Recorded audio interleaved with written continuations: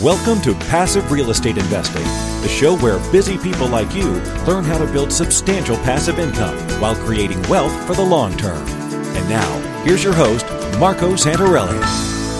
Welcome to Passive Real Estate Investing. I'm your host, Marco Santarelli, and I want to thank all of you listeners. We are now in 148 countries. That's right, we are being heard around the world in 148 countries. And I'm not even sure there's more than 200 countries in the world. If I'm not mistaken, there's about 170. I may be wrong on that. But anyway, I wanted to just reach out and thank each and every one of you for being a loyal listener. And I'm glad you're enjoying the show. We have a lot of great 5-star reviews. I think I've counted 407 5-star reviews so far, and that's just very humbling, and I want to thank everybody. So today's episode is a little bit different than the typical episodes I've been doing. I'm going to call this a wealth capture machine, and this is about a concept that I've heard about several times in the last 10, 15 years. I think many people have heard about it under different names. They're not sure what to think of it. I really think that it involves a certain amount of education to fully grasp what it is and how it works. And that's really been the problem with understanding this banking concept. There's some really interesting benefits and facts about this vehicle.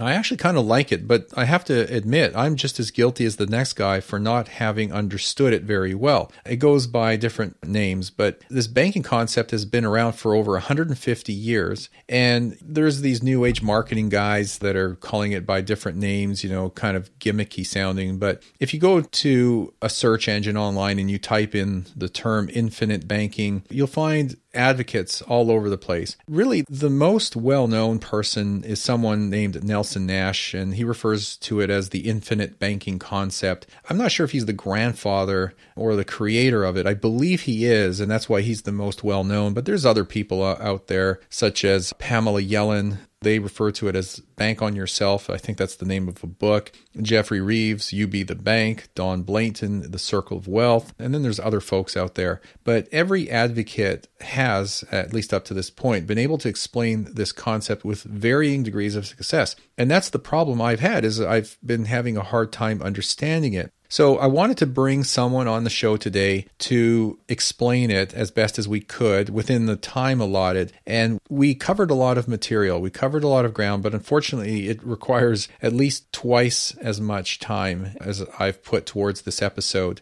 The concept in its simplest form is this. You create your own private banking system of sorts by saving up some money. Then you use this pool of money to finance everything in your life. So if you stop to think about it, it makes perfect sense, because regardless of what you do in life, whether you spend your money or you invest it, you have to use a banking system to facilitate the transaction. I mean, you just can't get around that unless you're just dealing with straight cash all the time and you don't park it anywhere other than your mattress. So all the money in the world goes through someone's bank. And the advocates of the banking concept argue that you should just set up your own quote-unquote private bank of your own use and your own private use. And of course, that sounds sensible and it's doable, and there's thousands of people doing this. So, again, it's the whole thing about what you don't know, and that leads to ignorance. So hopefully we'll help educate not only myself on this episode, but some other people who might be interested in learning more about this concept. And if you like what you hear on this episode, there is a wealth of information out there, as well as a free offer that my guest has offered at the end of this episode. So stay tuned for that, and we'll get to that here in just 20 seconds.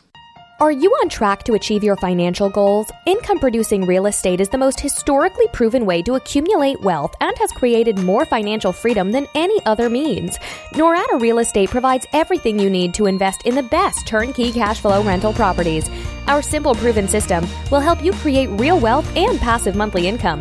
Get your free strategy session with our knowledgeable investment counselors at noradarealestate.com. That's NORADA realestate.com. It's my pleasure to welcome my guest today, MC Laubscher. MC is a wealth strategist, an educator, and a financial freedom fighter. He's the founder and president of Valhalla Wealth Financial, and it's his personal passion and purpose to help individuals, families, and small businesses, professionals, and entrepreneurs build and grow wealth safely and predictably, regardless of the economic and market cycles out there, which I really think is refreshing to hear. He believes the best way to achieve this in the information age is by reclaiming the banking function in your own financial life through structuring what is referred to as an efficient cash flow management system and creating and building assets that provide streams of income. So with that, MC, welcome to the show. Marco, thank you so much for having me. I'm honored to be here. It's my pleasure to have you on the show. So we're going to talk about an interesting concept here. I'm going to refer to it as a wealth capture machine, as I've heard you refer to it as, but we're going to dive into the nuts and bolts of that here momentarily. I think the best place to start is by you sharing with our listeners a little bit about who you are, where you came from, especially with the accent that you have. So let's start there. Yeah, so I'm originally from South Africa. I came to the United States in 2001 after I graduated university with a backpack, $500, a sense of humor and a sense of adventure. Nice. And I just traveled around for a little bit and ended up playing in a city-based national rugby league in the United States up until 2007. And while I was involved in playing rugby in this rugby league and representative rugby, I started my real estate career and got involved purchasing my first property. This was the first year out of school, and that's when the lessons started for me. I got involved in real estate in the United States actually through a network of mine and worked for a very, very, very successful private real estate investor in Chicago. So I basically started from the ground up there, from turning over units to leasing, writing leasing, managing teams to turn over units in these apartments, all the way up to eventually getting my broker's license, working as part of his acquisition team and property management. So it was a fantastic experience having a group of mentors basically in that office, because there was a lot of guys that invested in properties themselves through syndication. And so that was a fantastic experience. After that, went into corporate sales, consulted for some Fortune 500 companies. And I came across the concept, as you mentioned, a couple of years ago, and really saw it as a calling for myself personally, as I saw it changed my own life, and started going into business, setting up the same sort of plans for investors and entrepreneurs and families and individuals and small business owners. And 2 years ago, I started my own financial wealth management and education firm, Valhalla Wealth. That was in 2014, and that's where I'm at today. Nice. Well, congratulations on all that. That's a big change going from rugby to financial management, but at least you got deeply ingrained in the financial world and through osmosis maybe learned about real estate investing. Yeah, it was fantastic. And I was very, very young at that stage. I look at what the big impact mentorship as it had in my life. And without really seeking it out, I found it at a very, very young age. So it was fantastic just to be exposed to seeing how these guys conduct business, how they look for real estate, and how they put real estate deals together, how they analyze deals, how they increase the value of properties, how they get properties ready for sale. So it was very fantastic experience. Nice. So you started your own business, and clearly your company has a philosophy, and we like to think that you need to think differently. And I know you talk about that, which I think is important as an entrepreneur and as an investor. You do need to think differently than the average person or the norm. What is your company's philosophy, and maybe expand on the thinking differently part? Yeah, I think on the thinking different part, I've always asked the question that if there's only a small group of people truly successful, and this could be in any field, on the topic of wealth and wealthy, why are we following the advice that the 99% of people are following that are not successful and not really getting anywhere? So that never really made any sense for me from a young age. I couldn't see a lot of millionaires being made from 401ks and IRAs. So I definitely knew that there was a different way. And as I mentioned, I kind of fell into a mentorship kind of program on my own, but that really opened my eyes to the wealth building too, what these guys were doing. That not only was it that they thought different than the average person on the street, but they thought the complete opposite. And that was the same way that they went about building their wealth as well. And if you look at other ways that even big banks operate, Wall Street operates, big corporations, they're telling the majority of the people to do one thing with their money, to get the American dream and eventually that retirement that we see on advertisements where people are walking next to the beach. But they're actually taking their own money and doing the exact opposite of what they're telling people to do as well. So, it's incredibly the philosophy of my company. First of all, is financial education. I believe that someone should not put a cent of their money into something that they don't understand. So I'm a huge fan of financial education. I try to grow and increase my financial education and IQ on a daily basis and try to learn something new every day. And we are really trying to empower people. And by increasing your financial education, you're empowering yourself, and we help people along the way, coaching them and showing them how to fish, and teaching them how to fish, not fishing for them. So I think that's a very, very, very big part. On the topic of education as well, I think we're living in amazing, amazing times. Is there a more exciting time to live in than now? Technology is amazing. There's amazing opportunities everywhere. Yes, there are some turmoil. There are old systems crashing and falling down, but there are new ones being built and growing very, very rapidly. And one of my favorite quotes, I think, is by Alvin Toffler, where he said, the illiterate of the future won't be those that cannot read or write, but people that cannot unlearn and relearn. So definitely a very, very big focus of us. And as the world's changing, we have to learn new skills and learn to adapt and to position ourselves for these changes. So that's a very, very big part of our overall philosophy. Yeah, that's a good point. Alvin Toffler wrote a book called Future Shock many, many, many years ago, and it was kind of a window to the future. And he wasn't a Nostradamus per se, but he really had some insight into where we were going. When we talk about wealth management and our finances, often I think of the wealth pyramid, and I know that you've talked about this before. I kind of reference that wealth pyramid from time to time, with things like gold and just real solid assets that have been around for millennia. It's at the bottom of that pyramid. And then on the far end, you have these very extreme paper assets like mortgage-backed securities and credit default swaps, all this exotic stuff. And then there's everything in between, from businesses to real estate. Do you have anything you want to explain about the wealth pyramid and how, it relates to what you do and how you see it? Yeah, we actually use the wealth pyramid as a model too in a lot of the coaching that we do for our clients. So obviously right at the bottom of it for us is your human life value and your physical health. I mean, it doesn't do you any good to have all the money in the world, but you have deteriorating health. And then relationships, your loved ones, your family, your friends, and then your financial education. And then on top of that, as you've mentioned, the very, very basic things of having certainty, predictability, and something that is going to be consistent in your plan. So on that,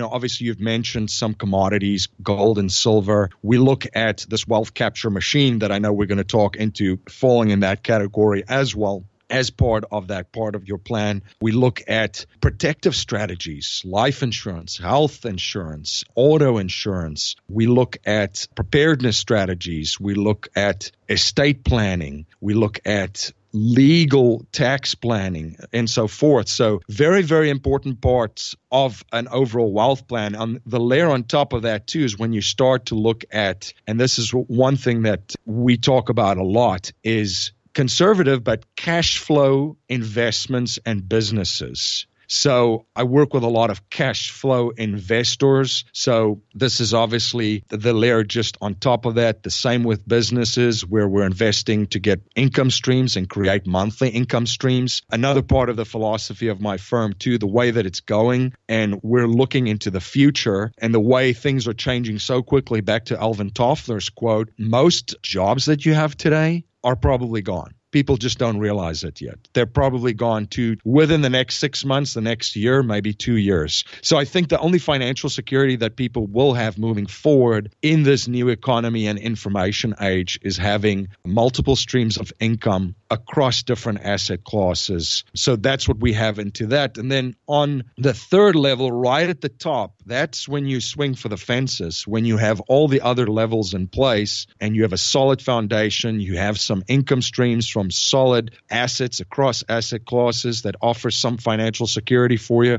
That's where you can invest in, that next startup that's going to take Uber down, or, something that it's money that right at the top, only the money that you can afford to lose with no downside protection. Unfortunately, that's where most people are at, because I will actually put qualified retirement plans right at the top of that pyramid as well. There's no downside protection that they have. There's no security. There's no predictability. There's no certainty. And theoretically, every single cent that you have in those could be wiped out. So that's usually just an overview of how we look at that wealth pyramid philosophically. Regarding the qualified retirement plan, are you saying not to have one, or are you saying it's okay to have one, but just have a layer of protection or a foundation that it sits on? I am not a very, very big fan of it. I've been very critical of it at the past, but I would say this, that for people listening that do have them, if there's nothing else that you can do with that money, you should probably build up your savings first, which is part of that foundation, before really focusing on that. There is obviously a place for it in that wealth pyramid, but people should just know as we go through the layers where that fits in. It fits in right at the top. Unfortunately, people save, or they think that they're saving, for retirement in qualified retirement plans, which is also, to your point earlier about thinking differently, I think there's a lot of concepts being brought up in our society which has really lost its meaning, saving being one of them. So saving is putting the difference of what you consume and what you produce into a safe, secure vehicle that pays you a predictable interest on it. So saving per se in a qualified retirement plan isn't saving at all. You're actually putting every single cent that you put in there at risk because, as I mentioned before, we don't know what the markets are going to do. They go up, down, and sideways. We're not Nostradamus, but you have the ability to lose everything when it turns the other way around you. And unfortunately, a lot of people found this out in 2008. And a lot of clients that I deal with still have not recovered from that. So that's just one of the areas that I think that there's definitely some clarification needed just of what it is, that what savings is. Sure. So we talk about our own personal economy. That's something that I talk to people about regularly because you can't control the economy. You can't control the politicians. You can't control policy, and interest rates will change. Markets will change. We go up and down in cycles in every aspect of our economy, but you can't control any of that. What you can control, and I'm sure you'll agree with me, is your own personal economy. The decisions you make, the investments you make, how you deploy your investable cash, how you make your cash, how you make your own income. All those things are within our control. So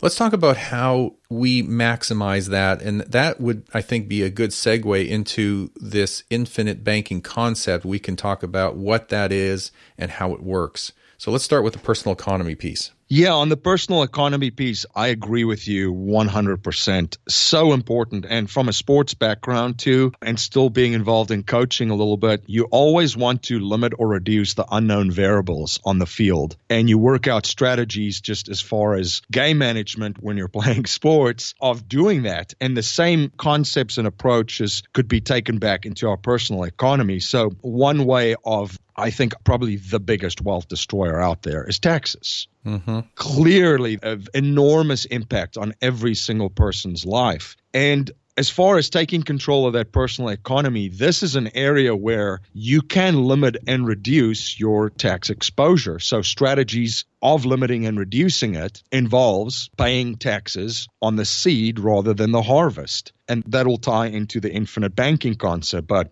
we'd much rather pay taxes. We're going to pay taxes, Please do pay your taxes if you're listening, but we don't have to leave Uncle Sam a tip. So once the money comes into our personal economy, that's kind of where you want to build a very, very strong wall around that personal economy and protect what's inside of it. Taxes being one of them. And this is where the infinite banking concept really comes into play. Now, what the infinite banking concept is, as you've mentioned in the intro too, it's reclaiming the banking function within your own life and your own personal economy. Now, the banking model, they have an extremely successful business model. Banks are extremely profitable, regardless of the interest rate, because of the way that they're structured and set up. Obviously, on the one side of the bank, you have a deposit side where people deposit money into a bank. And then you have on the other side, the lending side, which is really, really powerful.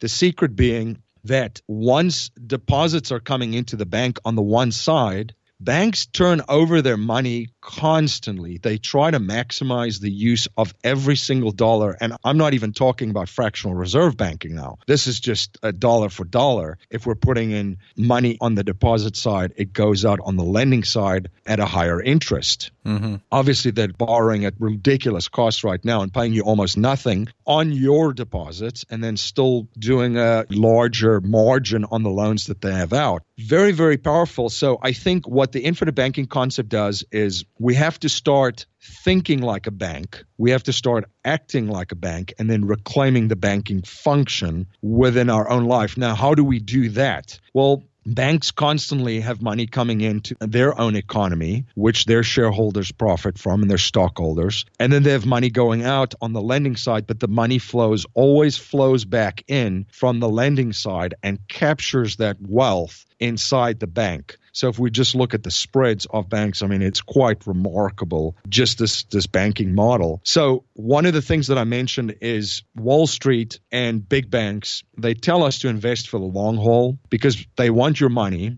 They want it on a regular basis. And when they give it back to you, they want to give it in the smallest amount of increments back to you as possible. So these guys are big advocates of you parking your money with them because you are in their banking system. So when I say you have to start thinking like a bank and becoming a bank, you have to try and see what the bank's doing and try to implement those same principles within your own personal economy, which is turning over your money constantly, finding and leveraging your wealth to invest in other assets, and then redirect those income streams from those assets back into your own personal economy. So the overall strategy and system, and I like to use those words, that is set up and created is based actually on a specialized vehicle of dividend-paying whole life insurance. And I know if you're listening to this, there's probably an eye roll because that's what I did the first time I heard about this. And so what very, very powerful families and private investors were doing. So they actually structure a specialized vehicle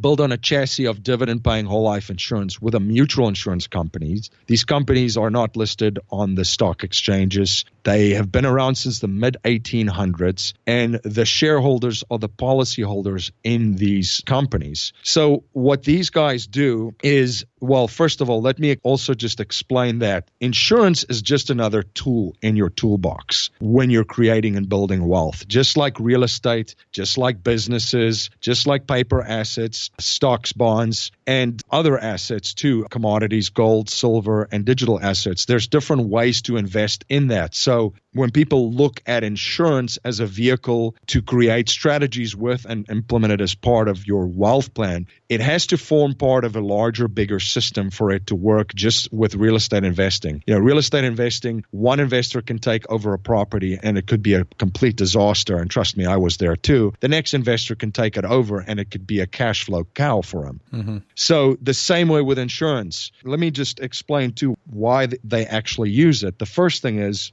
it's a private contract between the insurance company and the individual. So it is private, and it offers some asset protection in most of the states. Please check with your legal advisor, but in most of the states it does. And we live in an extremely litigious world that I can only see getting more litigious in the next couple of years. And then this policy or this vehicle is then funded with money, obviously, just like you would fund with the deposit side of a bank from your own money. The money is immediately liquid when you put it in there, and you can access it at any time. Now, for real estate investors, liquidity is huge. That could be the difference between capitalizing on an opportunity or not capitalizing on an opportunity. Mm-hmm. The other part of it, too, is when you have money in there, they pay you a predictable interest rate on the money that you have in there every single year, and then it's rolled up and locked in to the next year. Now, that's guaranteed as part of your contract. You also then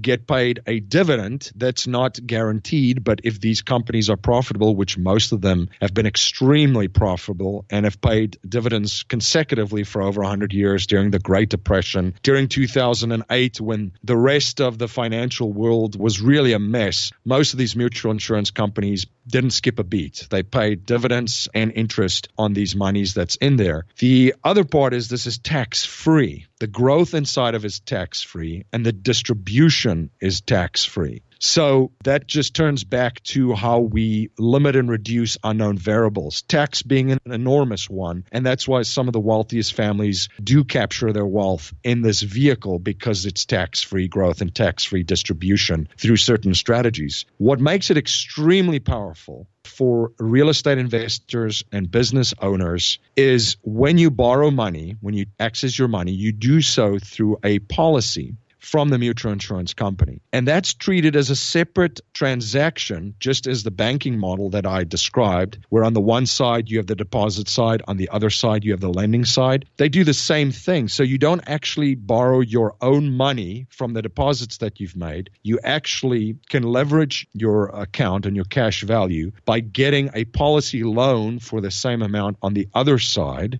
to then go out and leverage and use and capitalize on other opportunities. So let me just repeat that. So you fund your policy up until a certain point, but then you can actually leverage that money that's in there through a policy loan from the general account from the insurance company, and then leverage that to go and invest in more assets and more businesses. So your money is working in two separate places for you at the same time. You still have the predictability, the certainty, and the security of your money being in a safe vehicle with extremely well-capitalized institutions. And on the other side, you can leverage that to go and use and create more wealth. Okay, that was a lot to take in. I followed along. I am sure there's a lot of people listening that are thinking, okay, that either sounds complicated or that sounds like that's just a lot to digest. So here, let me try and summarize that if I may. Yes. I like to simplify and dumb things down.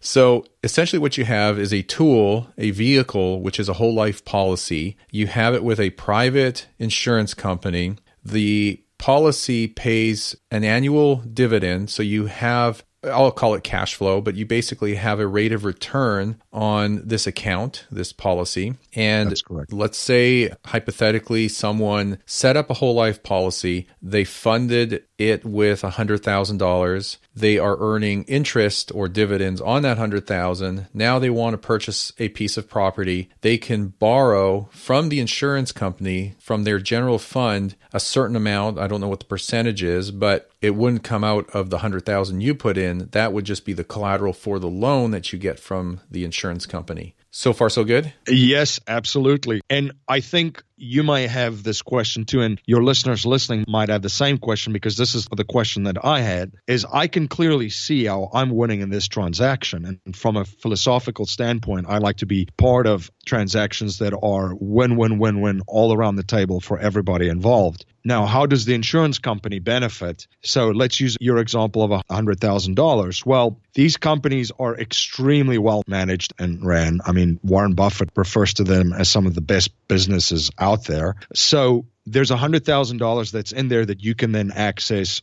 through a policy loan from them. So these guys have your $100,000. They're collateralized by that because they have your money. You're just leveraging your own money through a loan from them. So that basically is a wash. And then also there's a death benefit in there through different strategies of how you can secure some of your insurable interest with it. But they have a death benefit. So these guys are protected. You're protected. They're profitable. And then you are in a position to capitalize on opportunities, leveraging your existing wealth that you've captured right there and employing that. And I would also say, Marco, too, like for me personally, I have 3 of these plans in my own life. It's made me a better investor because I am getting a rate of return in those policies. So when I look at opportunities to go after, I have to run it through my checklist. And this is my baseline of saying, does this make sense for me to leverage money if this is basically the benchmark that I'm utilizing?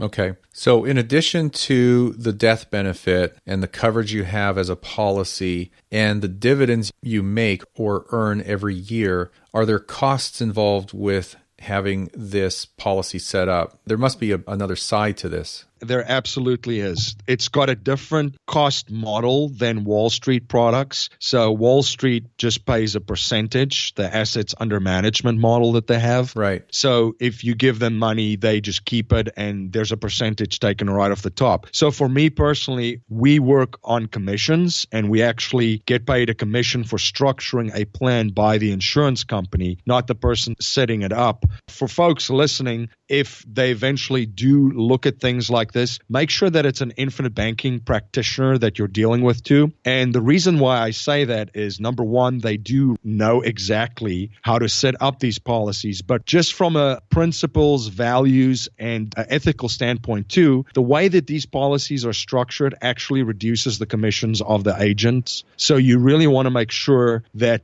if you are interested in this and pursuing someone like that, that they are an infinite banking practitioner. From the insurance side, there's a life insurance cost. And then there's also obviously a fee in there, which is, it's kind of part of the whole contract. The one thing that I personally liked about this when I put this up for myself is I saw right up front my contract. So there was no surprises. It isn't something where you put money into a vehicle and at the end of the year, you see what these guys are charging you. It's all up front in black and white, structured for you.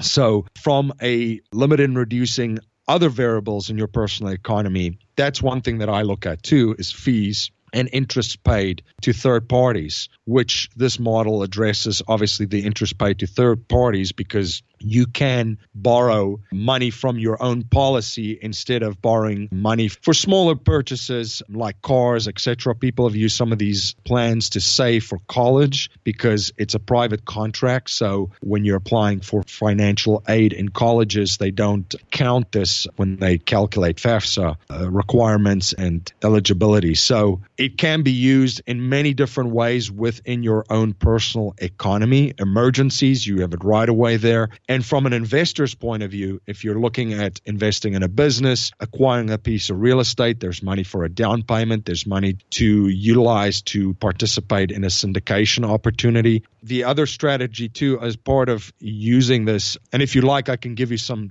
real world examples of something that I've personally done and clients with this plan regarding real estate. Yeah, give us an example that would be probably more typical for our listeners that are purchasing, 1 to 4 unit properties. Okay, so on a single family property that I helped a client set up with, we funded his plan. Every single plan is different. Every situation's different, but we funded his plan up until a certain point. I'm just going to round out the numbers. So say there was $120,000 in cash value in his policy. The property that he wanted to purchase was $100,000. So he took the policy loan, a full amount of $120,000, which is available because you can only borrow up to the amount that you have available in cash value. The $100,000, he put the property under contract. The $20,000 was then used to do some fix up in certain areas and some upgrades in the single family home. And then there was about a 45-day period where he was carrying the property until he had a renter in there. The thing about this, as I mentioned before, the insurance company, they're covered on the one side. So they actually have you set the repayment terms of your policy loans. So it's extremely flexible in that way. So in this case, my client knew that he was going to start paying back the loan with the cash flow once there's a renter in. So once you have the renter in, that is when he started paying back his policy loan and paid it back. So he took the cash flow from that. He captured his wealth inside this vehicle, leveraged it to purchase the investment property, and is now paying him back himself. What I've personally done with one of my plans is I've set it up as a reserve account. So I've taken the one investment property that I have and funded with some of the cash flow from that, build up reserves in that account. And as real estate investors know, when it rains, it pours. And this was last year for me and this particular one property that I have. And a lot of things broke down, from electrical to plumbing. I had a ton of work done, and I also did some upgrades with some added amenities that I put in the unit. So what I could do at that stage was immediately access the funds from this plan, pay for all of the services and things and the upgrades. And from the additional rent that I could then charge my tenants, along with the other cash flow, I just paid back the loan that way. So it stays within my own personal economy and my own business economy. My financial firm, I started actually with one of my policies. That was a little bit different, because the payback was, I think it was 7 or 8 months before I started paying it back. So starting a business, obviously at that stage, I didn't know what my cash flow situation was going to look like. There was a lot of uncertainty. It's very, very cyclical in my business. But within the first year, obviously, this flexibility of these plans allowed me to start my payback period in 7 months and utilize the cash flow that I started generating earlier on to just invest back into my business. Let me ask you a quick question about the example you had with the $100,000 property purchase. Clearly, there's going to be a lot of questions coming out of this episode, and there's so much more that we could cover that we're not going to have time to cover. So I think what I need to do is just encourage listeners that find this interesting to dig deeper and maybe go to your website or dig up some information. I know there's a book they could read out there, but they need to maybe further educate themselves and ask some intelligent questions as it relates to their own personal situation. But back to your example here. So this person who has a $120,000 policy and they borrowed the full $120,000, not out of their own policy, but coming out of the general account of the insurance company. They purchased a $100,000 property. They put $20,000 of work into that property. And then you mentioned that the investor repaid that loan. How did they repay it? Was it a matter of making monthly payments over a period of time, or was it a lump sum repayment because they refinanced that property? So this particular situation, it was structured to be a monthly payment, but that is something that you can then refinance that and then pay it back, because you set the terms of your payback of this policy. Because I can see if you utilize that to that, then you can refinance that and then move on to the next property. Yeah, I would do it that way. Just as a real estate investor building a portfolio, I would want to keep turning over and rolling those funds over and over and over again. So I'll snap up a good deal. If I have to fix it up, if it's a fixer-upper, fix it up, refinance it, pull your money back out, put it back into the repayment of the loan you just got from the insurance company, and then just do it over again and over again if that's what you want to do. Exactly. And to your point, that's what I like about incorporating the strategy too. You can be so creative. You could look at 4 opportunities where you put $25,000 down and then still have some money if you're not using the full 20 to fix it up, depending obviously on the wear and tear and what you're looking to do. But there's different ways of incorporating this into an overall strategy when you are investing in real estate or other assets. I don't know if this is an intelligent or fair question, but is there a typical way that real estate investors use these policies to build their real estate portfolio and invest in real estate? Is there such thing as a typical way to use it? No, I would say everybody's different. There's many different investors investing in different types of real estate with different strategies. The people flipping real estate, I can see how they could obviously utilize, tie up the property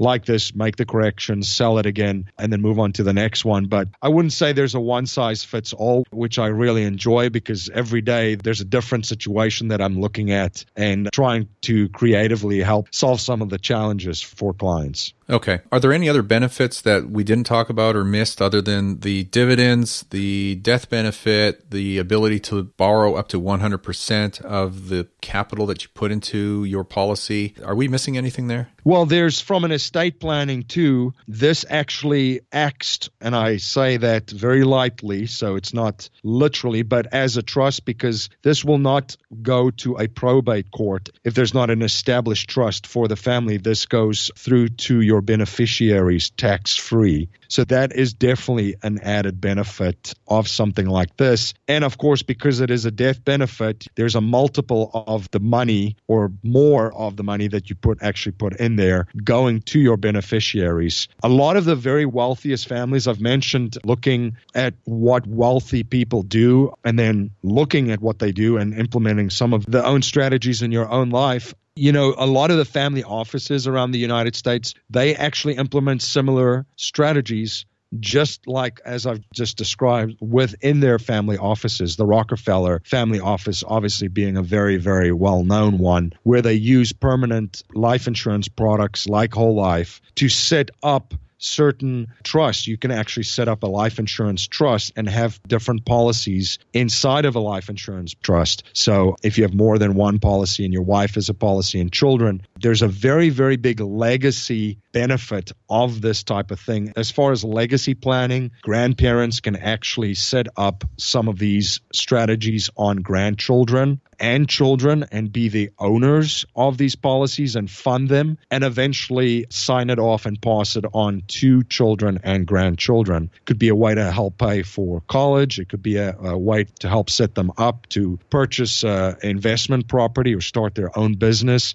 So those are similar things that some of these families do in family offices, is structure their affairs in such a way and keeping the money together where the wealth keeps growing and it doesn't erode over generations. Sure. Last quick question, because we can go on forever about this, it seems. I think people are just going to have to dig a little deeper on this on their own. Is there a formula, or how does someone determine what the right amount of capital is to fund a policy like this? There's a couple of ways to determine it. I would say the first thing is start right at the bottom of that wealth pyramid and look at your personal cash flow in your personal economy. Look at the money that's available at the end of every month that you're saving, and then structure the savings a little bit more efficiently and effectively. And what I mean by that is there could be a portion of that savings set in a separate savings account in a bank, which is ATM liquid. You can access that right away. Right. And then a portion of that you're comfortable with, because you don't want people to put an added stress and pressure onto their personal economy. So that amount that you're comfortable with is probably a good number to start looking at that. We could actually work it backwards too. If you're looking at goals and see,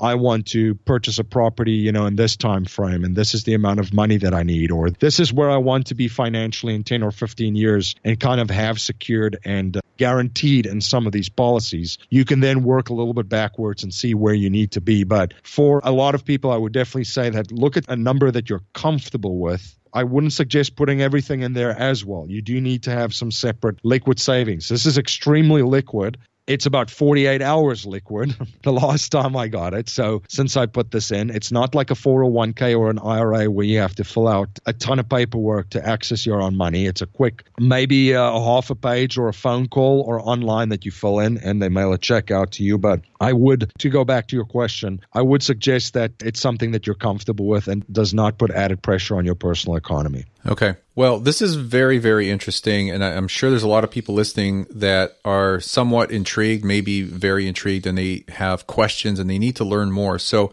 as a question for myself and for everybody else, where can people learn more about this concept, the infinite banking concept? How can people further educate themselves? And tied in with that, if they wanted to get in touch with you, how do they do that? What is your website? Maybe just share all your contact information here for us. Yeah, so Marco, for your listeners out there, if there's anybody that is interested in learning more about this, I will actually make a copy of Mr. Nelson Nash's book, Becoming Your Own Banker, available to you. Just email me at info@cashflowninja.com. That's info@cashflowninja.com. So Cashflow Ninja is actually my podcast too, where we talk about everything cash flow and creating multiple streams of income. So I've guests on there sharing everything from how to invest and create income streams from real estate, coffee farms in Panama, digital currencies, gold and silver. And I've been honored to have you on the show there as well. So if that's something that they want to learn more about, they can go to info@cashflowninja.com. That's my primary platform. Yeah, a website and platform. And also, if you send me an email at info@cashflowninja.com, there's another page on my financial firm's website, valhallawealth.com, that has a ton of resources on there. There's podcast interviews. There's different articles that I share on there. So it's available all on there. But yeah, the info@cashflowninja.com if you're interested in a copy of that book. Awesome. I'm going to have to get a copy for myself because I've heard of this concept several times, but I've never really stopped to think, hey, let me learn more about it and see how it applies to my life. So now I think I actually do need to do that.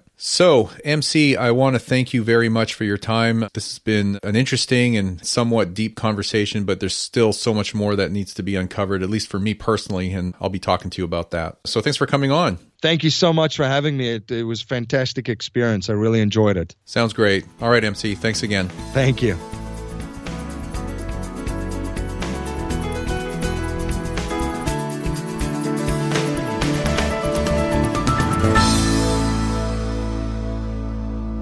Nothing on this show should be considered specific, personal, or professional advice. Please consult an appropriate legal, tax, real estate, or business professional for individualized advice. For distribution or publication rights in media interviews, please contact the host.